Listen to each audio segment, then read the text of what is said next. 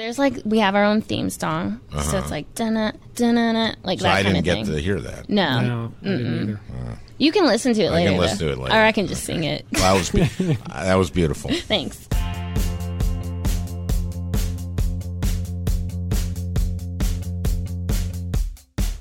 Hi, and welcome back to Bloomberg Benchmark, a show about the global economy. It is Thursday, May 26th. I'm Tori Stillwell, an economics reporter with Bloomberg News, and I am holding it down solo today, but there are two special guests with me in the studio here in D.C. to help me talk about our topic for the day, which is all about the Supreme Court. With Donald Trump, now the Republican Party's presumptive nominee for the presidency, the debate about the vacancy on the Supreme Court is ramping back up. As you may know, there's been an opening for the ninth seat on the highest court in the land ever since Associate Justice Antonin Scalia died in February. And in a nutshell, Democrats would like to fill it with Merrick Garland, picked by President Barack Obama, while Republicans believe whoever wins this year's election should get to fill the vacancy. One of the less looked at aspects of the debate, though, is how this vacancy could affect the U.S. economy's business sector. It's sort of a weird time for the economy right now, if you hadn't noticed. We're in the middle of an election season, so business leaders are already wondering what sorts of new regulations might come down the pike. The Federal Reserve is deciding whether to raise interest rates again in June for the second time. And to top it all off, having a vacancy on the Supreme Court generates its own amount of uncertainty when businesses aren't quite sure how the court will lean on different issues. So, before we get too far into this, I'm going to introduce our guests. First off, we've got Senator Al Franken, the junior Democratic senator from Minnesota. He is a member of the Senate Judiciary Committee and presided over the confirmation votes of Supreme Court Justices Sonia Sotomayor and Elena Kagan. And you may also remember him from his days on Saturday Night Live in the 70s and 80s. Welcome, Senator. Thank you. When I presided over those, I was in the chair presiding. It was actually a coincidence that I ended up being in the chair when both Justice Sotomayor and Justice Kagan were confirmed. It was neat. It was neat, and I had just kind of gotten there with Sotomayor. And we've also got Greg Stohr here with us, who is Bloomberg's rockstar Supreme Court reporter. He has been with us since 1996, shortly after he graduated from Harvard Law. Welcome, Greg.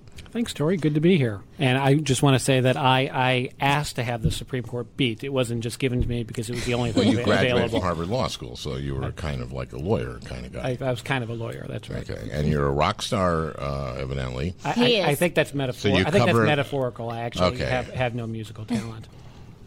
Well, let's jump in to sort of what's going on with the Supreme Court these days and how we got here. I feel like, Greg, you're pretty well equipped to walk us through the path here. Well, Justice Scalia was really a kind of a conservative icon. He was really the kind of the anchor of the court's conservative wing, believed in interpreting the Constitution in accordance with the original meaning of its words, interpreted statutes very strictly, and when we're talking about business cases, very often ended up on the conservative side. Say he was pro-corporate, would you? He was very often on business side, but so many Supreme Court cases don't divide along those lines. They are not the ideological cases that we get in with abortion, affirmative action. A lot of times there'll be 7-2 decisions or 9-0 decisions. But it's fair to say he more often than not was on the business side when it was, say, a business versus consumer dispute. Sure. What's interesting is I hear sometimes, and I've heard this in the Judiciary Committee when we've been discussing their unwillingness to have hearings for Garland. But I've heard Scalia being, by Republicans, described as not an activist judge. And I found him very activist. Where did you find him activist? What areas are you thinking about? Well, for example, overturning the Voting Rights Act. This was something that, my understanding of activist is a justice who will overturn, for example, a law that passed the Senate unanimously. As the Voting Rights Act did. Yes, exactly. That's the point. Right, yeah. In other words, you hear very often from Republicans, well, I don't want an act. I want the legislative bodies to make the laws, not the court. And so I don't want an activist judge. I want a judge like Justice Scalia, who had such contempt for the Senate. He said that the Congress had passed the Voting Rights Act because of its name. You remember him saying that? Because of its name, yes. Because yes, in the arguments he did. Well, to me, that was an incredibly telling remark, that he had such little regard for Congress, that Congress had virtually unanimously, and it was unanimously in the Senate, or at least with no dissent, had voted for the Voting Rights Act that he voted to overturn. But he said that, well, with a name like the Voting Rights Act, they had to vote for it. They felt, because they're stupid.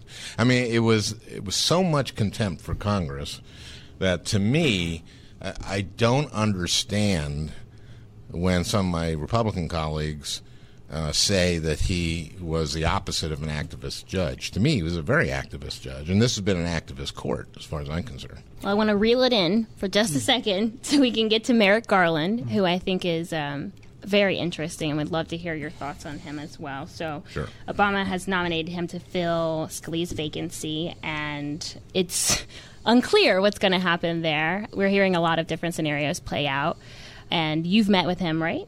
I have, yes. What were your impressions?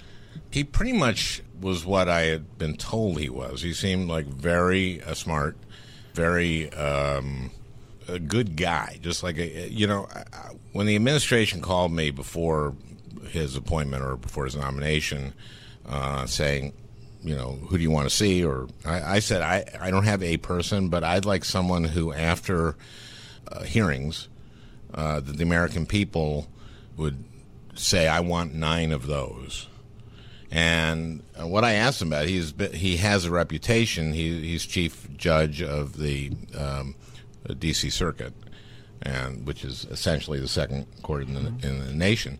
And he has a reputation as being a consensus judge. And what I asked him about is, how do you do that? How do you arrive at consensus? His approach was very sensible and very smart, and he just seems like a pretty brilliant, by all accounts. He's Roberts said when you disagree with him, you're not in a good position. So bipartisan appeal here. Yeah, Orrin Hatch and all kinds of debatable, I guess. Well, Orrin Hatch had nice things to say about him earlier. When there was another vacancy a number of years ago, Orrin Hatch suggested Merrick Garland as somebody who could get bipartisan support. What I understand is he said something recently about him before Obama made his pick, and he said that if he picked someone like Garland, that would be good, but he's expecting the president to pick some, a liberal, progressive lefty or something, and then I think he had to eat his words. So Garland certainly has a reputation as a consensus builder. And Senator, I'm interested to know, is that the kind of justice you think we need on the Supreme Court now? And I'm sort of wondering, as this plays out, the Republicans, of course, have said they don't want to hold a hearing, don't want to bring up a vote, and they want to let the next president decide. Well, not necessarily. They've also said that if the Democrat wins, a number of them have said they would consider him in the lame duck. So on the one hand, and we have executive sessions in the Judiciary Committee, and during these sessions, we've had a couple of sessions that were pretty much devoted to discussing this. And I would sit there through the whole session and listen to people, and I'd have my Republican colleagues come in and out, and a Republican would sit down and say, the people have to decide. And so it should be the next president should decide. And then someone else would come in and go like, well, if the Democrat wins, I think we could we like Garland, and we should take him up in the lame duck. And I spoke and I said, well, my question is, do you guys talk to each other? Because and evidently they don't, because it was a completely contradictory stance they were taking. One, this is a matter of principle. Let the people decide. Now, I think the people did decide when they voted to reelect President Obama in 2012. The Constitution is pretty clear that the term is for 4 years. In February, that's when Scalia died. Justice Scalia unfortunately died. Scientists told us there were 11 months left in the president's term, you see. And the Constitution is very clear that the president makes, will nominate when there is a vacancy, and there was a vacancy. And then they kept citing the Biden rule or something, and the Biden rule, they took a speech that Biden had given and took it completely out of context. He had said that if Bush, this was in, I think, October. I believe it was in June of an election year, okay, but without a vacancy at the time. But what I'm interested to know from you is, if Hillary Clinton wins in November, as I know you hope she will, should she be free to nominate somebody other than Merrick Garland? Would you rather see somebody? He's described as a moderate. He may well become the new kind of center justice on the court if he's confirmed. Would you rather see somebody who is more like, just to throw out a name you've mentioned, Pam Karlan, somebody who is more of a kind of a more liberal, perhaps more ideological, or at least more interested in kind of sweeping constitutional changes? Well, I think that begs the question whether Republicans will take up the Garland nomination if, say, Hillary wins. And a number of them had said they would. And I think that some of them are making the argument that, it would be Hillary's right to. Mm-hmm. She'd be the president. Would you want to see her do that? Would you want to see her use this nomination to make more of a change on the Supreme Court? Well, I must say I really was impressed with Garland. So I wouldn't be terribly upset if she nominated him. I think he was a perfect nominee for this moment because he is a consensus builder. And I think he was actually following the Biden rule. If you listen to the Biden speech, where he said, if you just, if someone resigns, if someone games, he was really basically talking about a justice gaming this and resigning so that Bush could then nominate someone who, was very right-wing. Well, then he said, don't do that. We won't take that person up. But if you come to us and if that situation happens and we come up with some kind of consensus figure, then of course we'll take them up. It seems to me that there's a lot of deliberate, it's not obfuscation, it's kind of a misrepresentation of terms and of certainly of what the vice president said then, and again, what kind of justice Scalia was. So, since there is so much deadlock on this issue, it seems like very likely we won't have a ninth justice before November. Maybe even. I think that part of this was the, remember Jerry Moran at a town meeting in Kansas said he thought we should take up Judge Garland, and then some moneyed interests on the right threatened him and said that if he continued with that stance, they would dump about $10 million to primary him. And so he reversed his position. And so maybe after the primary season is all over, there won't be that kind of pressure perhaps on these Republicans. But I think that it is very likely, yes, that we will not see them take up Garland. I think they'll pay a price for it. Well, given that, I think the Republican candidates who are incumbents, who are in states like New Hampshire and in Ohio, may very well pay a price for that. In Pennsylvania. Well, let's talk about then how the court is operating now that there's the vacancy and it may not be filled for quite some time.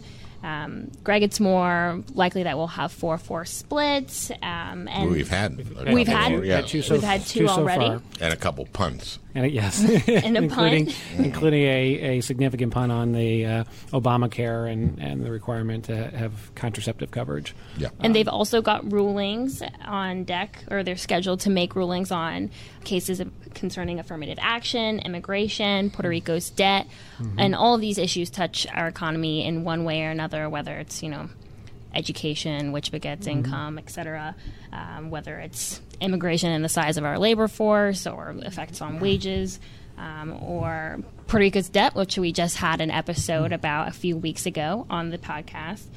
What happens then? How do business leaders know how to navigate this sort of situation where they're not really sure what's going to happen, what the ruling is going to be, or any precedents that might come down? I mean, how does that play out? Well, of course, you could say the same thing about the political situation right now. And so much of this is tied to who the next president is, who ultimately nominates the next justice.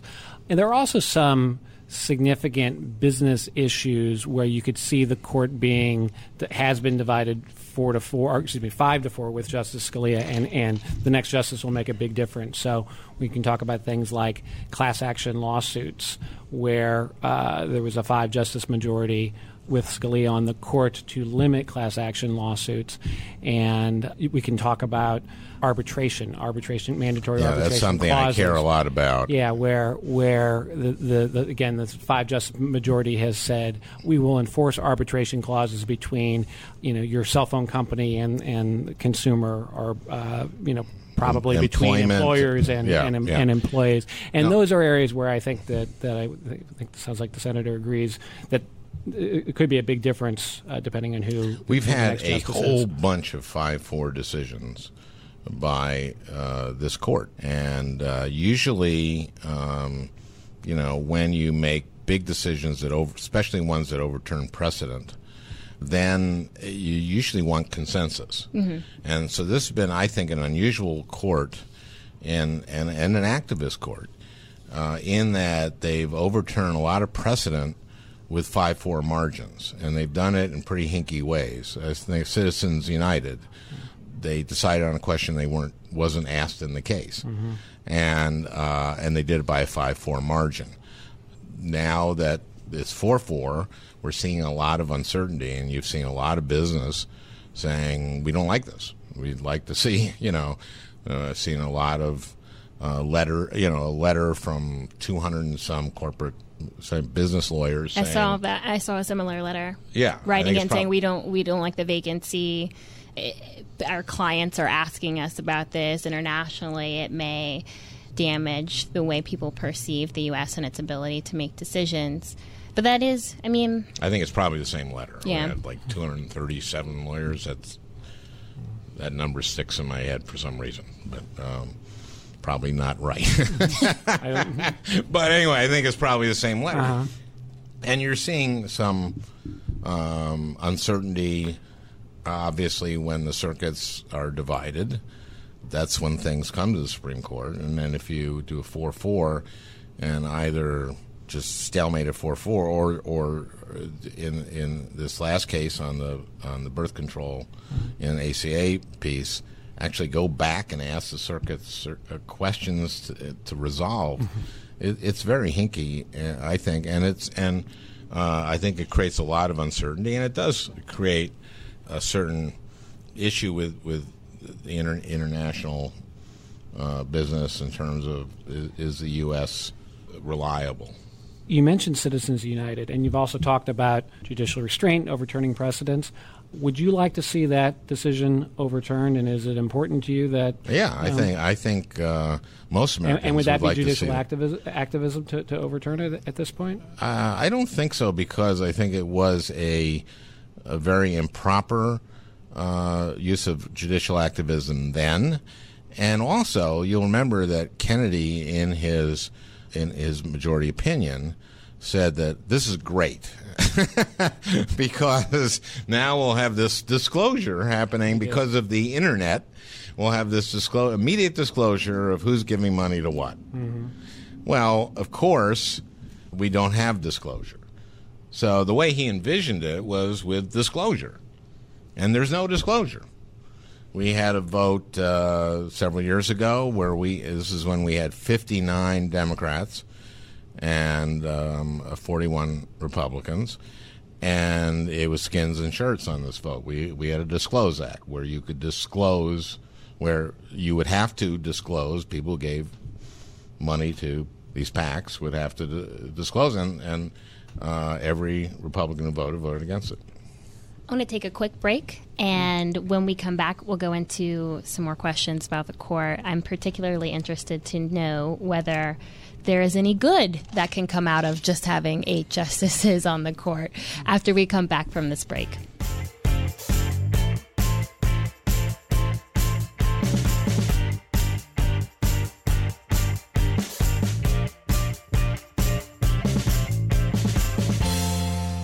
All right, so we are back, and I want to pick up right where we left off.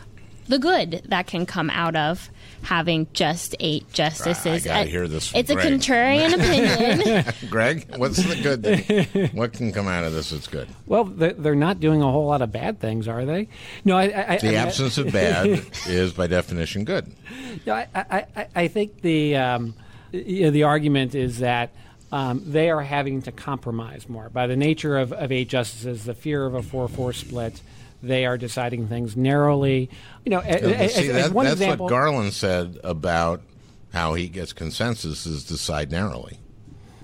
So I mean, in one example, this is not deciding narrowly, but rather not deciding at all. There was a case, one of the 4-4s I suspect you're happy about, that is a case involving public sector unions and whether workers have a constitutional right to say we're not going to pay fees to help support the collective bargaining. And I think all of us who covered the court, a lot of other people thought the court was going to say 5-4. There is a constitutional right there, and it would have been a ruling that would have really changed the rules for public sector unions. Instead, the court divides 4-4, and they leave the law in place where workers in about 20 some odd states can be required to pay those fees. These are so there was unions. A case, huh? Labor unions. Labor union fees, yes. And this is just public sector workers that we're talking about. But there was a case where, by only having 8 justices, they didn't do something that would have been a major shift in this country. It would have been. It would have been again another 5-4 big decision overturning precedent. It would have been another activist decision. So I think that I think there was a. Basically, these unions do the bargaining, even if you don't belong to the union, and we're collecting fees from the employees that they were bargaining on behalf of, and the court, if Scalia had been there, probably would have ruled that they can't do that the union can't collect fees for bargaining on behalf of these people, even though they are the beneficiary of the bargaining. I could probably take off a whole long list of decisions that I think you probably disagree with over the past 10 years or so that were decided 5-4, and I suspect you would have been happier to have those be 4-4. The Voting Rights Act is one example. I mean, most of the big decisions of the Roberts Court, when we think about the conservative decisions that they have issued, there are by and large, or perhaps even entirely, 5-4 rulings. Yeah, and I think that was one of my problems with it, which is when you do overturn precedent, I think you got to be very careful and to do it on 5-4 basis. Something as big as Citizens United, some of the decisions on the Voting Rights Act we mentioned, but also on arbitration, on class actions and arbitration, overriding the states on that. I think we're very, again, activist, pro-business decisions. And Greg, you were telling me when we were sort of preparing for the show that the broader history of the Supreme Court, would you say that it leans more toward, I guess, pro-business over the grand scheme of things, or? Yeah, I think if you just look at, using as a kind of a convenient metric, the cases where the Chamber of Commerce has filed a brief as sort of a proxy for a case, a business case where business is on one side. This is the U.S. Chamber of Commerce. Right. Business has won over the past, in the time I've been covering the court, the past 15 or 20 years. They have certainly won more cases than they have lost. Maybe close to 2/3 of them, I think, is roughly probably the number. So that is fair, but not all those have been 5-4. Those can be 7-2 decisions. And there's actually one category of decisions that I find fascinating because Justice Scalia is on the side you wouldn't expect him to be on, which is about 10 years ago, limiting punitive damages was a very big constitutional issue. And the court was willing to put some limits on it, but the justices who said, no, the Constitution doesn't provide any limits, were actually the justices we think about as being on either end of the spectrum. So you had Justice Ginsburg, who said, nope, Constitution doesn't put any limits, but also Justices Thomas and Scalia. And so there's a case where, at least on that particular issue, the next justice may actually make the court a little more favorable to business if he or she believes that the Constitution does provide some limits on punitive damages. How does all this play out? We know Trump came out with his list of nominees, and on it, it was pretty. I read your story. You said it was sort of pretty by the book in terms of not stepping too far out of the conservative box. 5 of them were those also suggested, I guess, by the Heritage Foundation. Oh, boy. So, I mean, what if we get a President Trump? What happens, Greg? I'm going to have Greg play a little bit of a devil's advocate with you on this one. Okay. Well, if you look at this list, as I said, it is somebody who you would expect from a Republican president. Now, Donald Trump has also said, it's just a guide, and then that night he put out a tweet saying, my list was very well received, and I may actually put more people on the list. So, I'm not sure exactly. Does he know you can only appoint one at a time? I haven't had a chance to ask. Okay. I think that's a good first question if you get an interview. So I think there are a lot of conservatives who care very much about the Supreme Court who are not fully confident. But that said, I think it is certainly fair to assume that or likely that he is not going to shift the court significantly from where it was with Justice Scalia on it, that whoever he nominates will certainly be to the right of who we would expect Hillary Clinton or Bernie Sanders to nominate, and highly likely to be to the right of Merrick Garland as well. Yeah, I mean, you're assuming, of course, that my Republican colleagues don't. Well, if say Hillary wins, that they won't go with Garland. But then if Hillary wins, Trump wouldn't win. So, never mind. I should say that Judge Garland. But I will say this about that list. He was just trying to unite the party by putting out a list that conservatives will go like, oh, okay, I like those guys. I don't think that, that was a pretty, that's put a list together for me that'll accomplish that.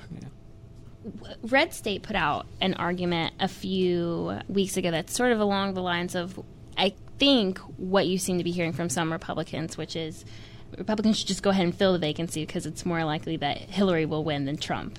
And she may nominate someone who's much more liberal than Garland. Should go ahead and confirm Merrick Excuse Garland. me. Yeah. Yes. Yeah. Should go ahead and confirm. Any thoughts on this from either of you? Do you think that's something that they're mulling right now, Senator? Well, I think what they're mulling literally is election, Hillary wins, hearings for Garland. Okay, so you think that's how it plays out? I mean, as bad as that looks in a way, the election's over. I think that there is a real respect for Garland and almost an affection for him.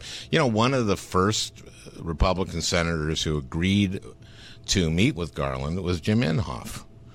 And that's because of that Garland was a prosecutor in the Oklahoma City case, and that he has stayed in touch with the families of those who were killed at Oklahoma City, and he's kind of revered there.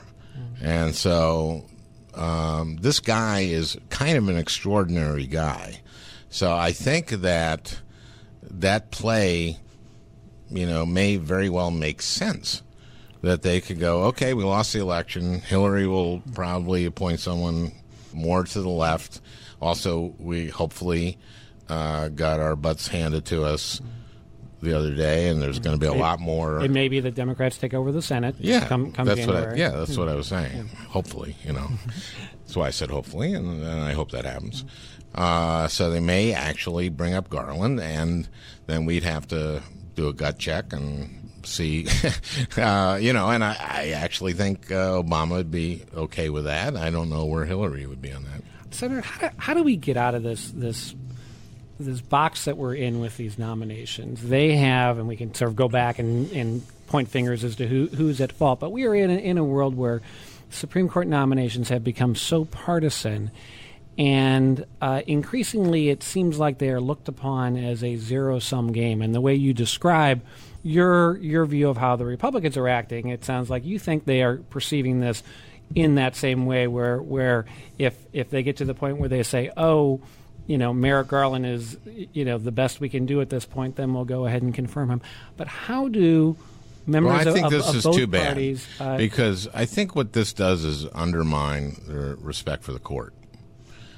Because sure, its approval ratings, to the extent they matter, have plummeted along with those of Congress and other institutions. Yeah, well, I think there's been sort of an assault on legitimacy of government for a long, long time. We saw that, with Gingrich, and we've seen that with the Tea Party, and I think that the Republican Party has sort of created Trump in a way, made a bargain, and I think this is what you get. And I think it has been partly an assault at the legitimacy of the government, including threatening to default on our debt. Trump saying that you can make a deal. Is I think what well, he says a couple things. Well. One, you can bargain with our creditors, and that presumably is people who hold bonds. So I don't know how they would bargain with me. I don't know where I'd be in on that. And which is that's not good for business. I can tell you that. I'm on Bloomberg. I think Bloomberg would agree that's not good. And then there was the other thing. He said we can't default because we print money, which is kind of crazy. So this is who the Republican nominee is. And I think that this has been a process of playing footsie with people who don't believe that the government has a legitimate role to play. Well, we're going to wrap up, but I would probably lose my journalist card if I didn't ask this question. Are you being considered by Hillary Clinton's campaign for vice president? Is that something you'd be interested in? I really enjoy my job with representing the people of Minnesota, and I am going to work very hard for Hillary, going around the country for her. I think that's just conjecture, and I don't think that's going to happen. I guess we'll see. All right? Anything's possible? I'll make you a bet. How much? Well, you mean what are the odds? Because I'll bet you $1,000. I mean, you're on one side of this bargain, though, so it doesn't seem very fair for me. Yeah, it is very unfair, isn't it? Thank you, Tori. Thank you, Greg.